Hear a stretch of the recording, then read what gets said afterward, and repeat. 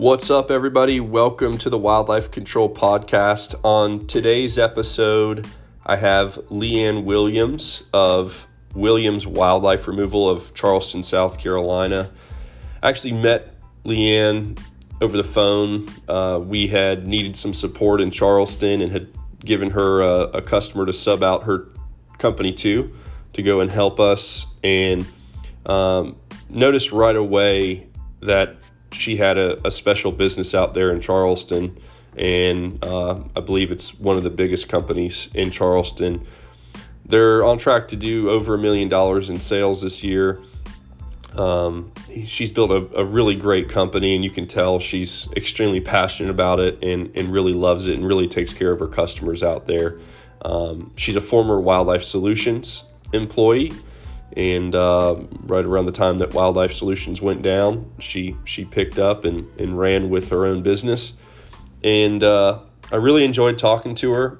She has some really great ideas in her company that she believes has attributed to her success, and I couldn't agree more. So here it is, episode 23 with Leigh Anne Williams.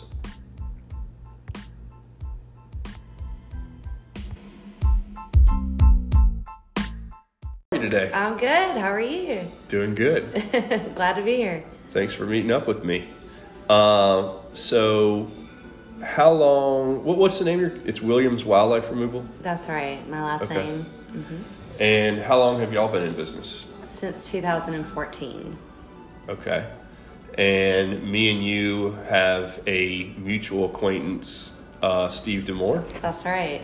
Wildlife Solutions guy. That's right. So you used to work for them years ago? I did. Yeah, that's how I got started in the industry. Is I started working for them in 2010 and worked for them over in Columbia for about 3 years, and then in Charleston for about 2.5 years.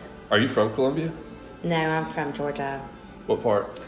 Little town called Plains, Georgia. Where is that southeast? That's southwest. Okay, near like Leary, Albany. Near Albany, yep. It's Albany. Albany.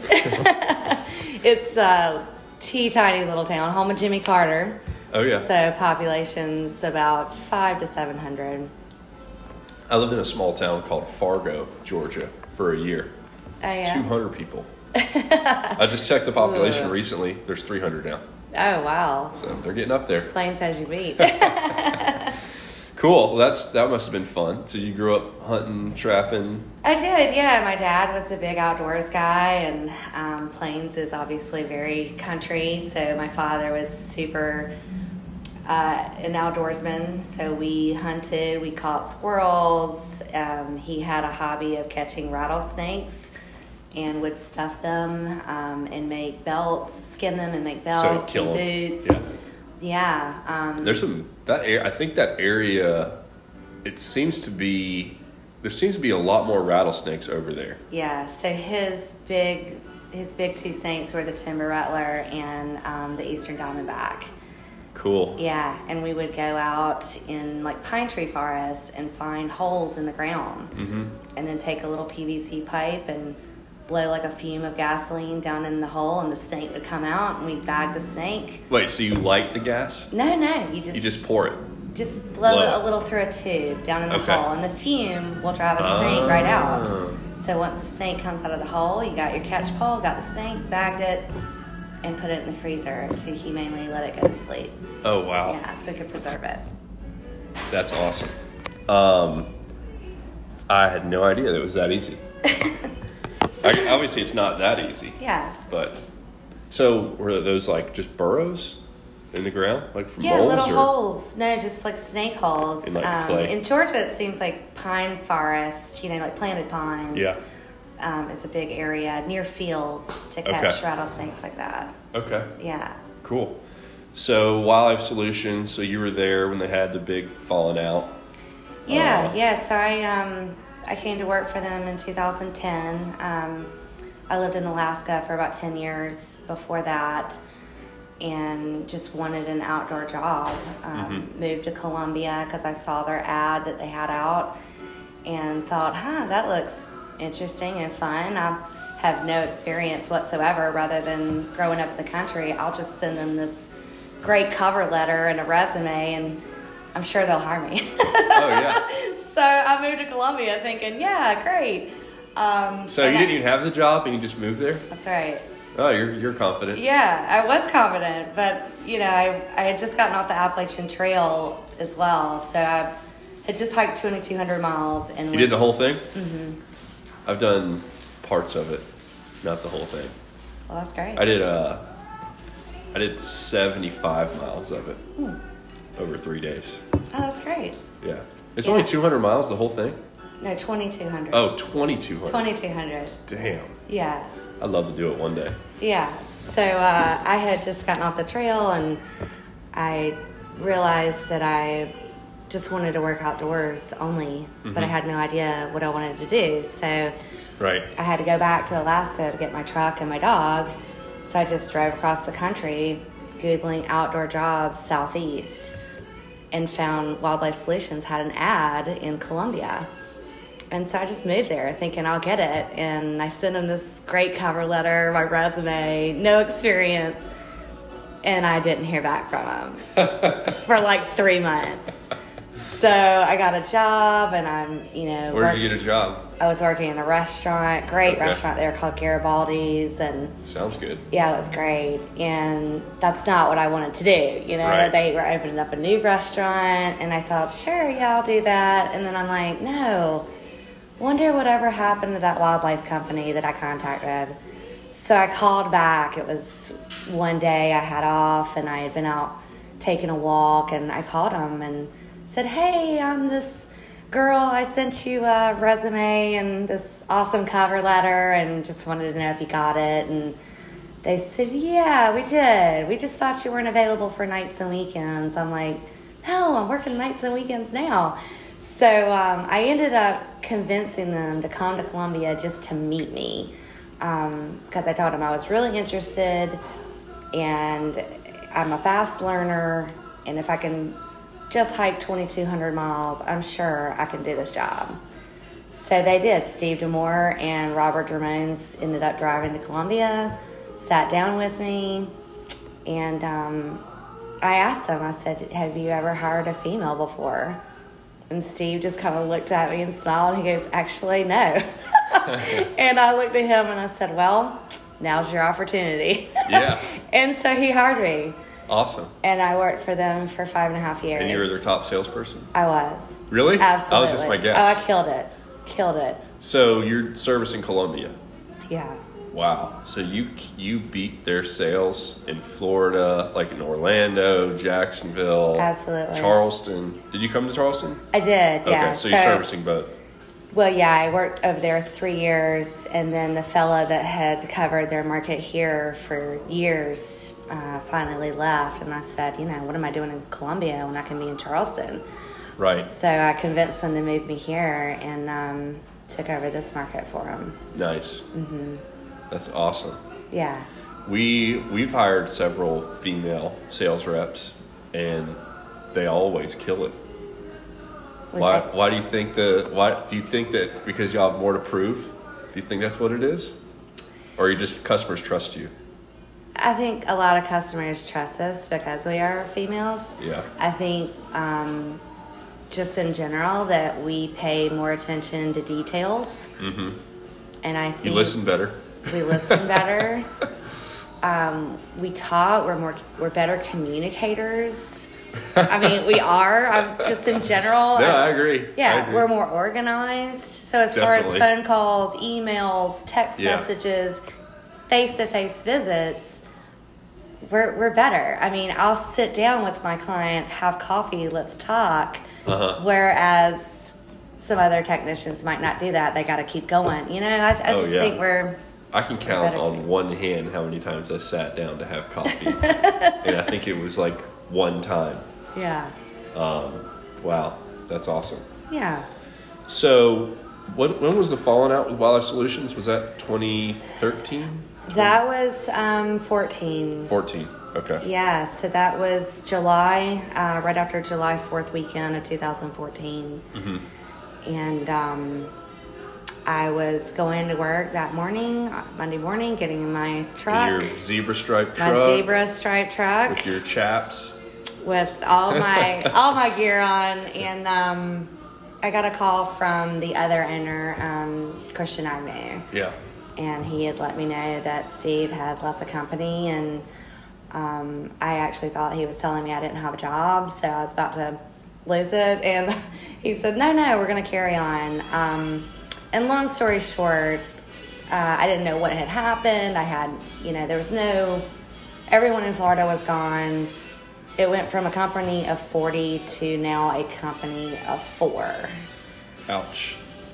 So I just had to carry on. I had clients. I had traps in the field. I had just a life. I had a mortgage to pay. I didn't know what to do. So I kept going. And that lasted for just a few more months. And then basically things weren't working out, obviously. Yeah. So I'll never forget, I was downtown Charleston, and I called my father to let him know, like, what all was going on. And he said, well, Leigh Anne, just, what are you doing? Put your tools down, walk to the business license office, and get yourself a license. And I was just like, what? What are you talking about? He's like, yeah, you've been doing this for 5.5 years now. You know what you're doing. You're an excellent trapper. You do everything anyway. Just start your own business. And so I did. I put my tools down. I walked down to the office, bought myself a license for like $25. Didn't know what in the world to call it. Just said, okay, my last name, Williams Wildlife Removal. Yeah. And then bought a truck from one of my former clients over in Columbia. He was nice. A car dealer. He owned a car dealership. And by the next week, I had everything I needed to get started and sent out a postcard to as many clients as I could remember. Yeah. And the postcard had my picture on it with holding a little squirrel. Oh, cool. And I thought to myself, if people don't remember my name, they'll remember my face. Sure. And so I must have sent out several hundred postcards, and people called me. I was lined up for work the next week. That's awesome. And that's how it got started. They would have remembered your name, I think. Yeah. Yeah. Yeah, there's not many so if they females. did remember my name, they'll remember my face. Most people don't expect, and I think it's silly, but most people don't expect a woman to show up to solve their wildlife issue. No, they don't. Actually, most people don't expect somebody that's clean cut with a collared shirt on to show up to solve their wildlife issue. I mean, I've heard. Yeah, So. I've had people call and say, well, who are you going to send out?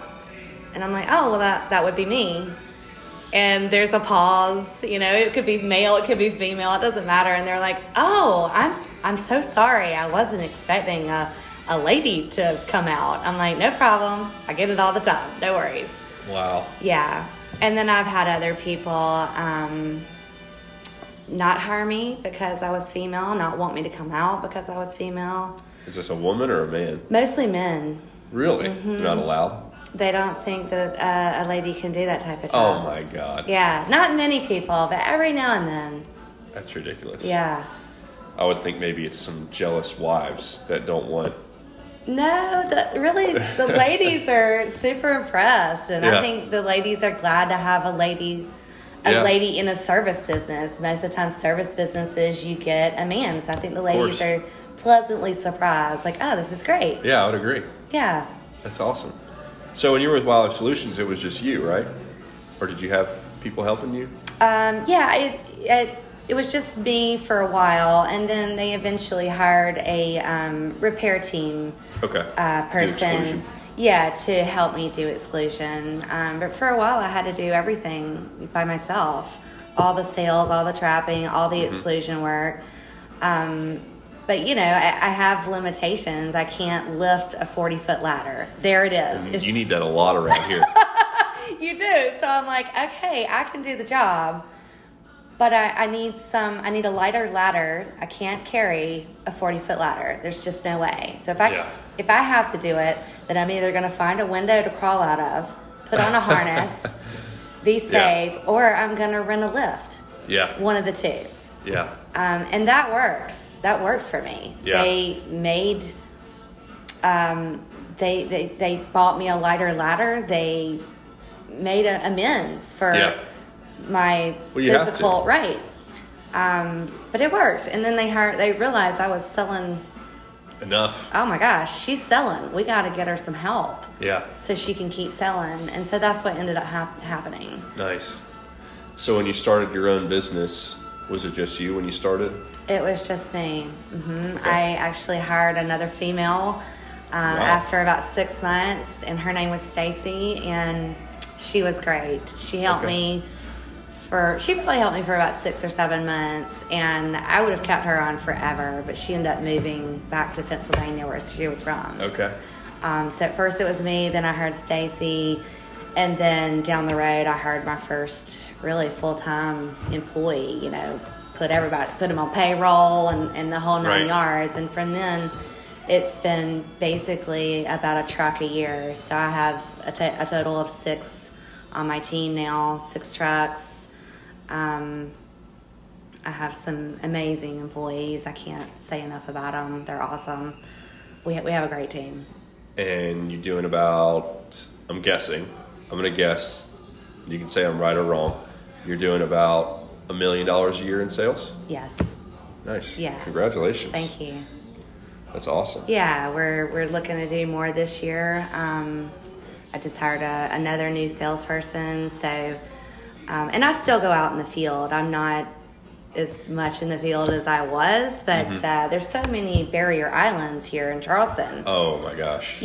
Traffic's horrible here. Oh my here. gosh. And so, I live way out on the sea islands. All my other technicians live towards North Charleston and Somerville. Yeah. So we're really spread out. So you have to think, who can cover the sea islands best? You. Me. Yeah. Yeah. Who can give the most attention to that client? You. Me. Yeah.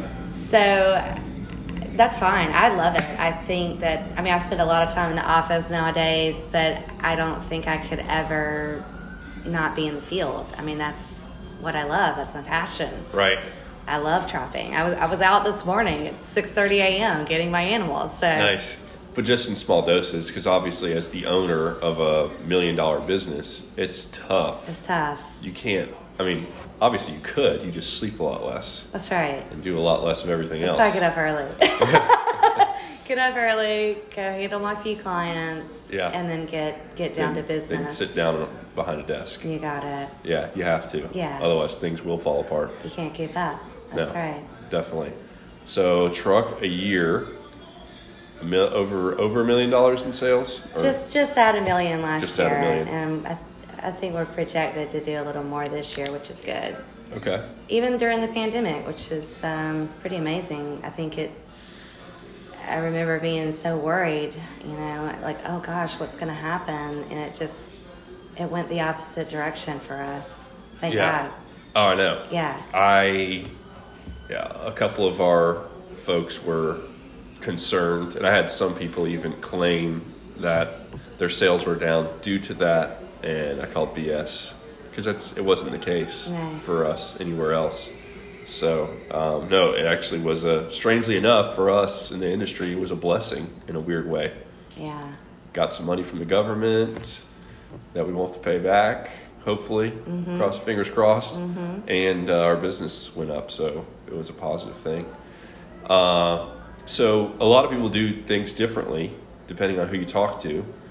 Do you do more of a sales and service model, like where you hire a technician and they do sales and service and they got to complete the job? Or do you kind of have one person or a couple people that are focused more on the sales part of it, and then people that do trapping, people that do repairs? How do you do it? So we have 3 people that do sales, and they do all the trapping, most all the trapping, and they do some of their own repairs. But then we also have a team of 3 that are repair team only.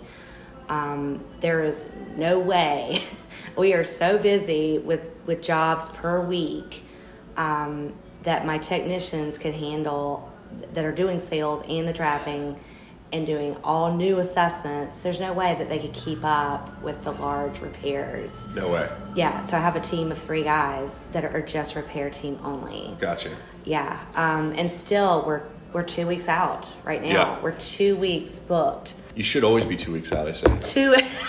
You know, I'm thinking, okay, I need 1 more repair team. You know, I need maybe 2 more so we can just keep going and keep up with the repairs. Right. Yeah, I'm sure there's some finance person that has an opinion on it, but I always look at I like being booked up for 2 weeks out because it gives my salespeople the opportunity, if there's bad weather or, you know, they have to take off work or whatever, and we have a tough week in sales, it gives us the time to keep the repair techs busy, because obviously we don't want them sitting at home. Right. But if a sales guy's sitting at home, it's not the end of the world. And if he's sitting at home, we can make him do something that's going to drive in revenue. Mm-hmm.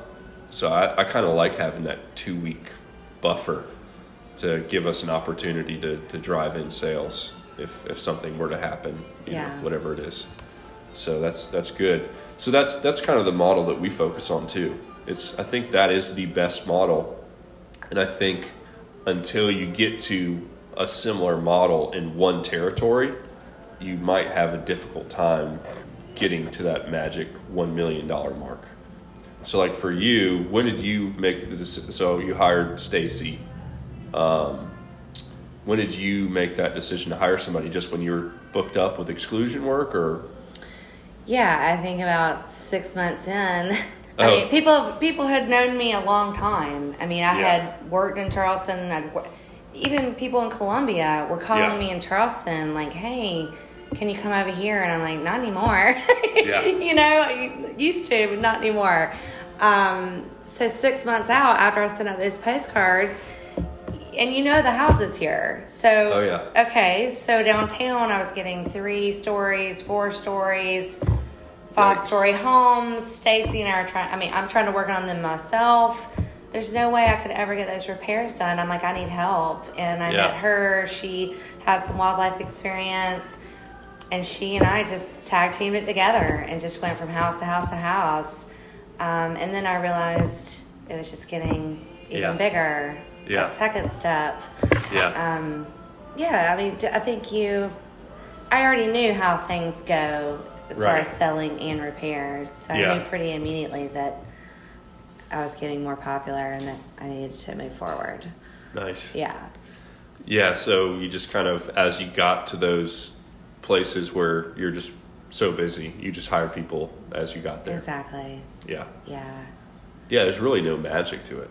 I tell people all the time, you sell as much as you can, then you hire somebody to do the work, and then what you're doing is you're buying time for yourself or for a salesperson to sell more, and they sell more, and then you hire more people, and you just do that over and over and over and over again. Yeah, and that's how you grow organically in our industry. And all employees do not work out, you know, and so you what? hire. That's right. You haven't retained 100%? All of them you must do have not work culture. But I think finally, once you find that person that does work out, you want to try to do everything in your power to keep them and make them happy and treat them fairly. And I do. I'm lucky. I have a great team. I've finally gotten to that point. What's the longest employee that you've had? The last employee was with me for 5.5 years. Yeah. Yeah. Nice. Yeah. It's just pretty good. That's awesome. 5 years. Yeah. Yeah, that's where we're at too. About 5 years. Mm-hmm. So, it's tough. That is the most difficult part of running a service business is people and learning how to, especially because I have a similar story as you. I didn't, grow up thinking I was going to lead a company or, I thought I would just work for somebody forever. So you have to acquire skills that they're just not natural, in leading people. And for me, and I don't know how old you are, but I was really young I was, my early 20s when I started hiring people, and most people I was hiring are twice my age. And it just felt weird telling people what to do when they could be my dad or my mom. Yeah. So it's a whole new challenge. But no, that's definitely agree. We've had people before that thought about leaving, and we just fight for them to stay, and we try to accommodate for them, and we find out why they wanted to leave, and we're like, no, we'll do these things for you. Because, a lot of people don't realize how good they are. And some of them do, and they're not that great. They think they're the best, but they're actually not that great. Mm-hmm. But the ones who they don't really realize how good they are, but they're good, those are the ones that you got to keep. Yeah. But yeah, it makes a difference. Once you get a team, even if it's, for you, so how many people you have work for you now? Right, 6? Mm-hmm. So you have 6 people working for you. Even if 3 of the 6 are just, excellent employees, that core foundation can then spread out, I think, to the rest of your company. And you already kind of get a culture going, when you're keeping people. And so when the new ones come in, they see that culture, they either adapt or, they get kicked out because they just can't handle it. They can't handle that, oh, you guys are going to show up early to work, 5 minutes early to a meeting. You guys are going to, you actually take care of your customers. This isn't my style. Like, I want to go home early. I want to screw off. I want to skip corners or cut corners. Mm-hmm. And the other people in the company won't let that happen. No way. They're like, you're going to tell on me? Like, well, yeah. We're giving a warranty on this customer, so they actually care. Yeah. So, yeah, you definitely got to hold them to that. And I think that in itself can help you grow, right? Absolutely. Because the customers, we're not a recurring business. I mean, there's some things we can sell that are recurring, but most of what we do is a one-time service. Mm-hmm. So, you said it before, you have and this is a small community here. There's a lot of traffic here, but it's still a small area, and there's small neighborhoods, and people talk, and you go out there screwing people over, well, it's going to go around fast. They'll know. Yeah. And you have your last name and your business name, right. So it's probably even more personal, I'm sure. It's very personal. Yeah. I can remember when I moved here, I was in Alaska for 10 years, and I was in Northern Interior, so there were not many people or traffic, and mm-hmm. I living there, working there for 10 years, and then to come back to the South, I drove through Atlanta going, oh my gosh, I'm freaking out. There's so many people. And so when I moved to Charleston, I'm like, oh, this is kind of a big city too. Yeah. But then as I lived here and worked here, I'm like, oh my gosh, it's really not that big. In fact, so-and-so knows so-and-so that knows me. And that's how the business grew, is because I am very personable with people. And this is a small town. And it grew through word of mouth, which is the best referral ever. Mm-hmm. And it's still like that today. That's great. Yeah. So why don't you think there are more, because there's a lot of female operators I know of, and I hope they listen to this podcast. I know of like 3 in Jacksonville, Florida, that work for a big wildlife company I won't mention. And I know that there's others. Why don't you think more of them go out on their own and start a wildlife company? I think that starting a company is extremely intimidating to a lot of people.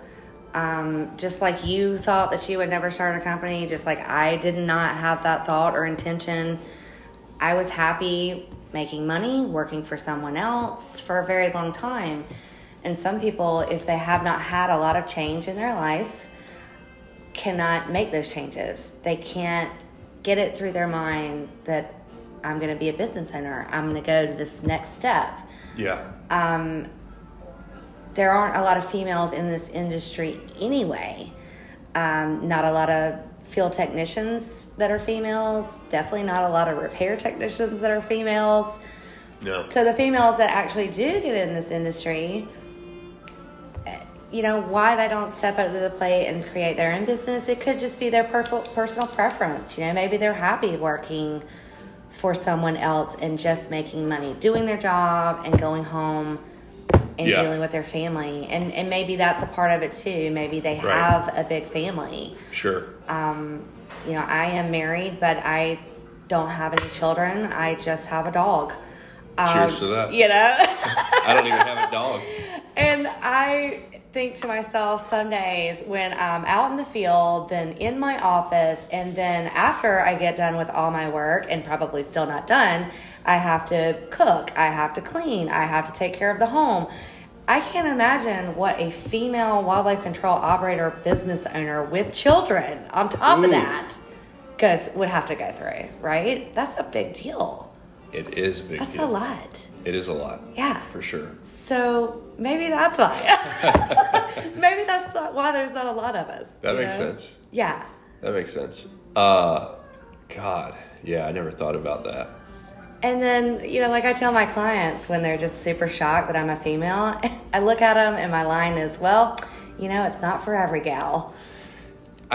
It's not. It's getting dirty, not, no. Crawling around in crawl spaces, going in attics, picking up fecal matter. You know where you could probably meet a lot of female wildlife control operators? Where's that? On the Appalachian Trail.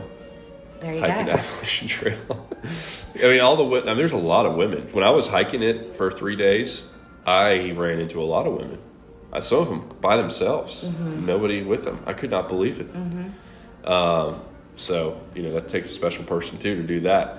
But, so I was a park ranger for 2 years. Okay. I had 2 different bosses, both of them females. And one of them, she majored in wildlife ecology, and the other one, I don't know, some natural resource degree. I don't remember what it was. Mm-hmm. But I think that a lot of people don't even know about our industry. Like they don't realize the opportunity out there. Not that I want more competition out there, but I think that a lot of people just don't even get into this kind of business because it doesn't really exist. You know, I don't know if you heard my conversation with Steve, I did. But that was my first introduction to wildlife control, was seeing one of their trucks, the zebra stripe trucks, and I was like, man, that's pretty cool. So, you know, a lot of people just don't even realize it. But I always knew I wanted to work with wildlife. I didn't really know exactly what that would look like or what I would do. But if you would have told me that I could do this when I was 16, I would have dropped out of high school immediately. I wouldn't have needed to finish. I would have got a head start. I'd be retired today.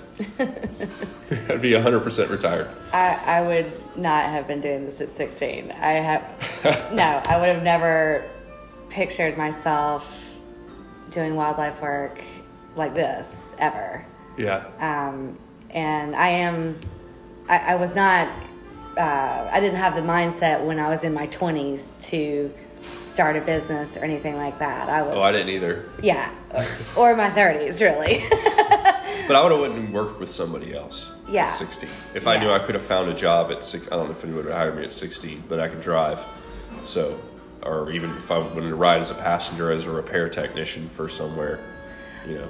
You know, I was talking with a client yesterday, actually, and he manages this hospital downtown, and so he had lots of questions about what I do, my business, and we were talking. He said, yeah, you know, I've been doing this job for 30 years. He said, I could retire. He was 33 years.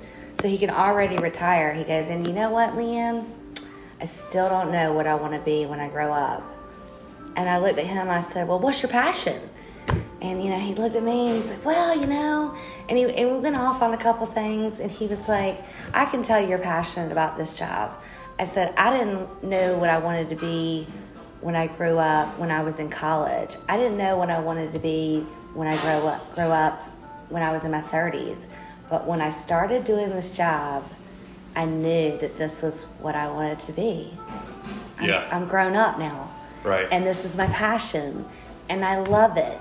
And he looked at me, he's like, maybe when I retire, I'll find mine. And, you know, I went home and I thought about it. I'm like, this is why I do this job. This is why I love this job. And I'm so lucky that I do have this passion, because there's so many people that work for 33 years, 40 years, and they hate their job. They never find it. Right. Well, I always knew, I knew at 14 years old that I would work with wildlife, but I didn't really know what I was going to do. All it took was a phone call to the Georgia Department of Natural Resources. So I called them when I think I was 19. So I was kind of on the edge of thinking about dropping out of college because I was failing 2 classes and I didn't want to burn my parents' money any longer. And I hated school.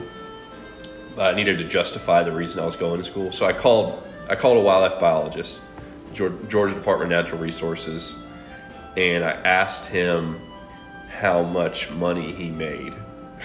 And I don't remember exactly what he said, but I remember me sitting down and doing the math of how much money I made then as a park ranger, thinking, why am I going to school? Because I make the same amount of money now. What the heck am I doing? So that's when I dropped out of college. I was like, screw this. What's the point? Mm-hmm. Like, if that's in the chance of me going and working for a quail plantation in South Georgia, those jobs are few and far between. Mm-hmm. I had a couple friends that got lucky and they got in, mm-hmm. but I have a lot of friends that never found anything. Right. And they're cruising timber now for a forestry company, you know, working on the pine plantations every day, and I didn't really want to do that. Mm-hmm. So yeah, I don't know. You don't. I feel very blessed too to know that I wanted to do this at a very young age. But yeah, it's extremely common. Yeah. That people have no idea what they want to do. I cannot imagine. I feel fortunate. It's a huge disadvantage if you don't know what you want to do. Exactly. So that's awesome.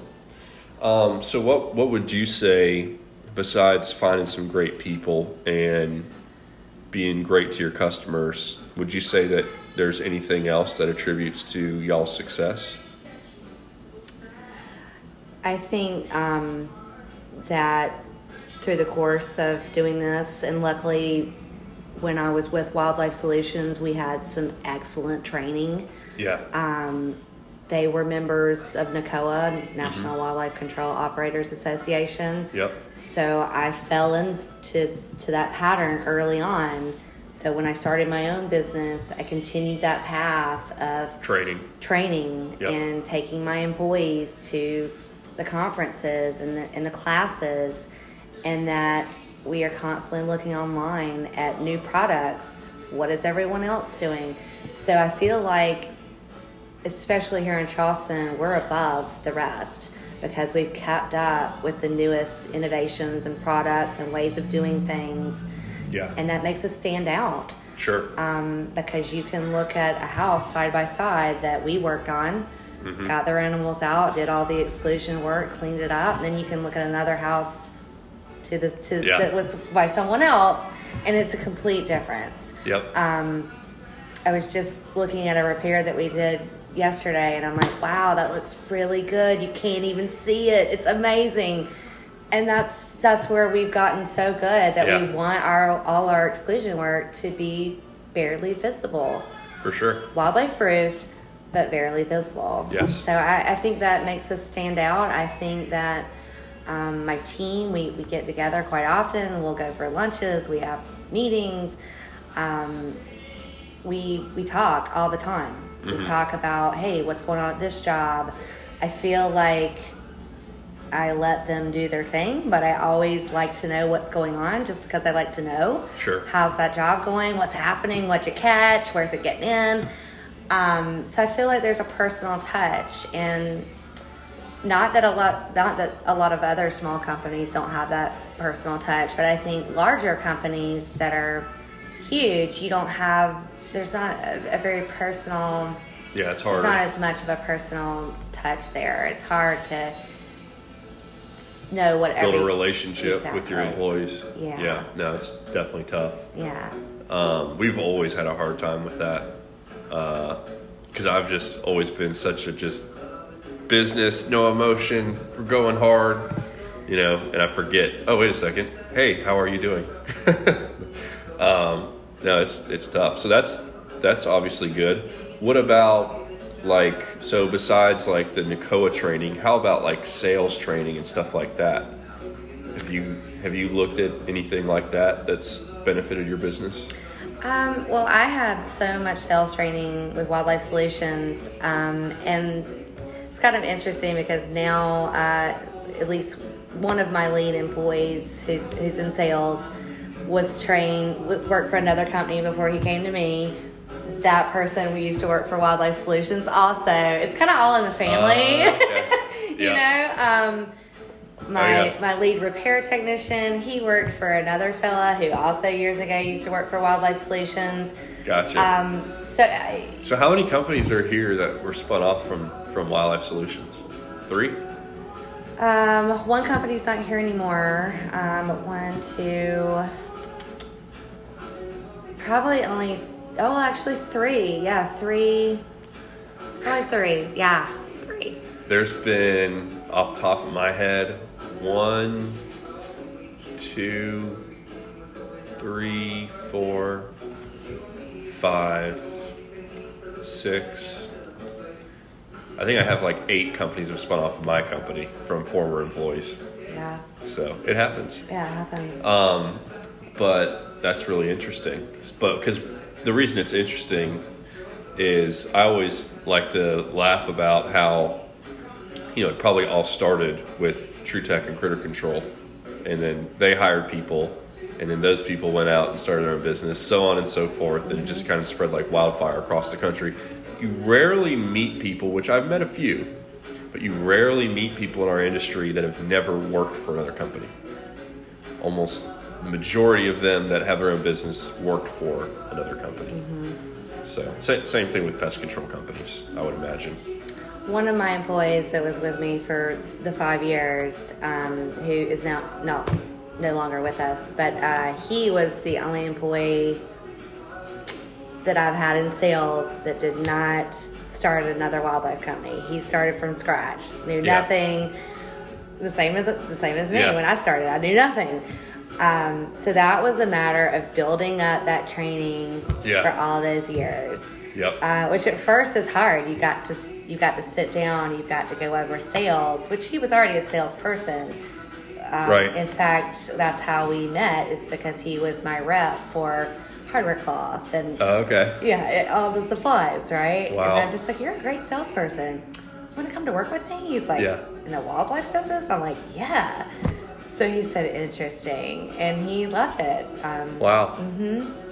But it's different starting with someone who knows nothing versus having that person come in, and it can be rather turnkey if they are know a lot. When you first started, went from employee to owner, were you surprised at the amount of, especially when you started hiring employees, the amount of back office work that you had to do to kind of keep everything rolling? Oh, yeah. Did you have any idea? No, I really didn't have any idea. It's kind of funny, but because with Wildlife Solutions, we did everything on paper. Everything was handwritten. Yeah. So when I started my business, I said, okay, I'm done with this handwritten. We're gonna, and I'm not even like a super tech savvy person, but I just knew I'm not going to handwrite anything else. This carbon copy stuff, no way. So immediately I started setting up, QuickBooks and just a simple system, and then went from there. But I think you're constantly learning as you're growing about I need this now. Oh, I need this. So there's so much stuff that I had no idea what I was doing. I'm still learning. Yeah. Yeah. And your employees, they paid production, or you pay them salary, or how do you pay? The sales tax and the lead repair tech actually make a salary plus commission on production.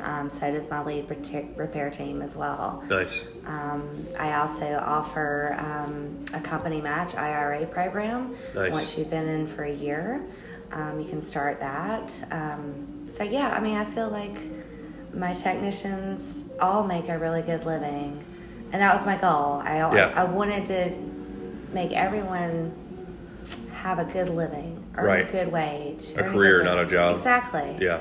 Because you want them to stay. Of course. Yeah. As long as they're doing good. And they're happy. I'm happy. Everybody's happy. That's right. No, it's a full circle. Yeah. Full circle. There's obviously increased quality of services to your customers. Then that leads to word of mouth, referrals. So, yeah, it all works hand in hand. Mm-hmm. Well, I think we've been talking for about 40 minutes or so. So, appreciate your time, Leigh Anne. You're so welcome. Glad you could make it. Glad I was in Charleston. Just happened to be here. Yeah, absolutely. Thanks for asking. Absolutely. Appreciate it. Have a good one. Okay.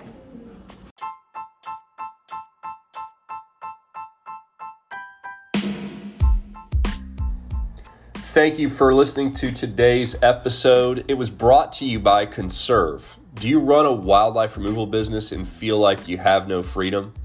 You're taking the phone calls, you're doing the services, and you just don't have enough free time for yourself. Are you ready to double or triple the size of your company and build a business that can run and grow without you while steadily increasing your profits? Well, Conserve partners with businesses just like yours all over the country, and together we are building a fast-growing business around your goals and lifestyle.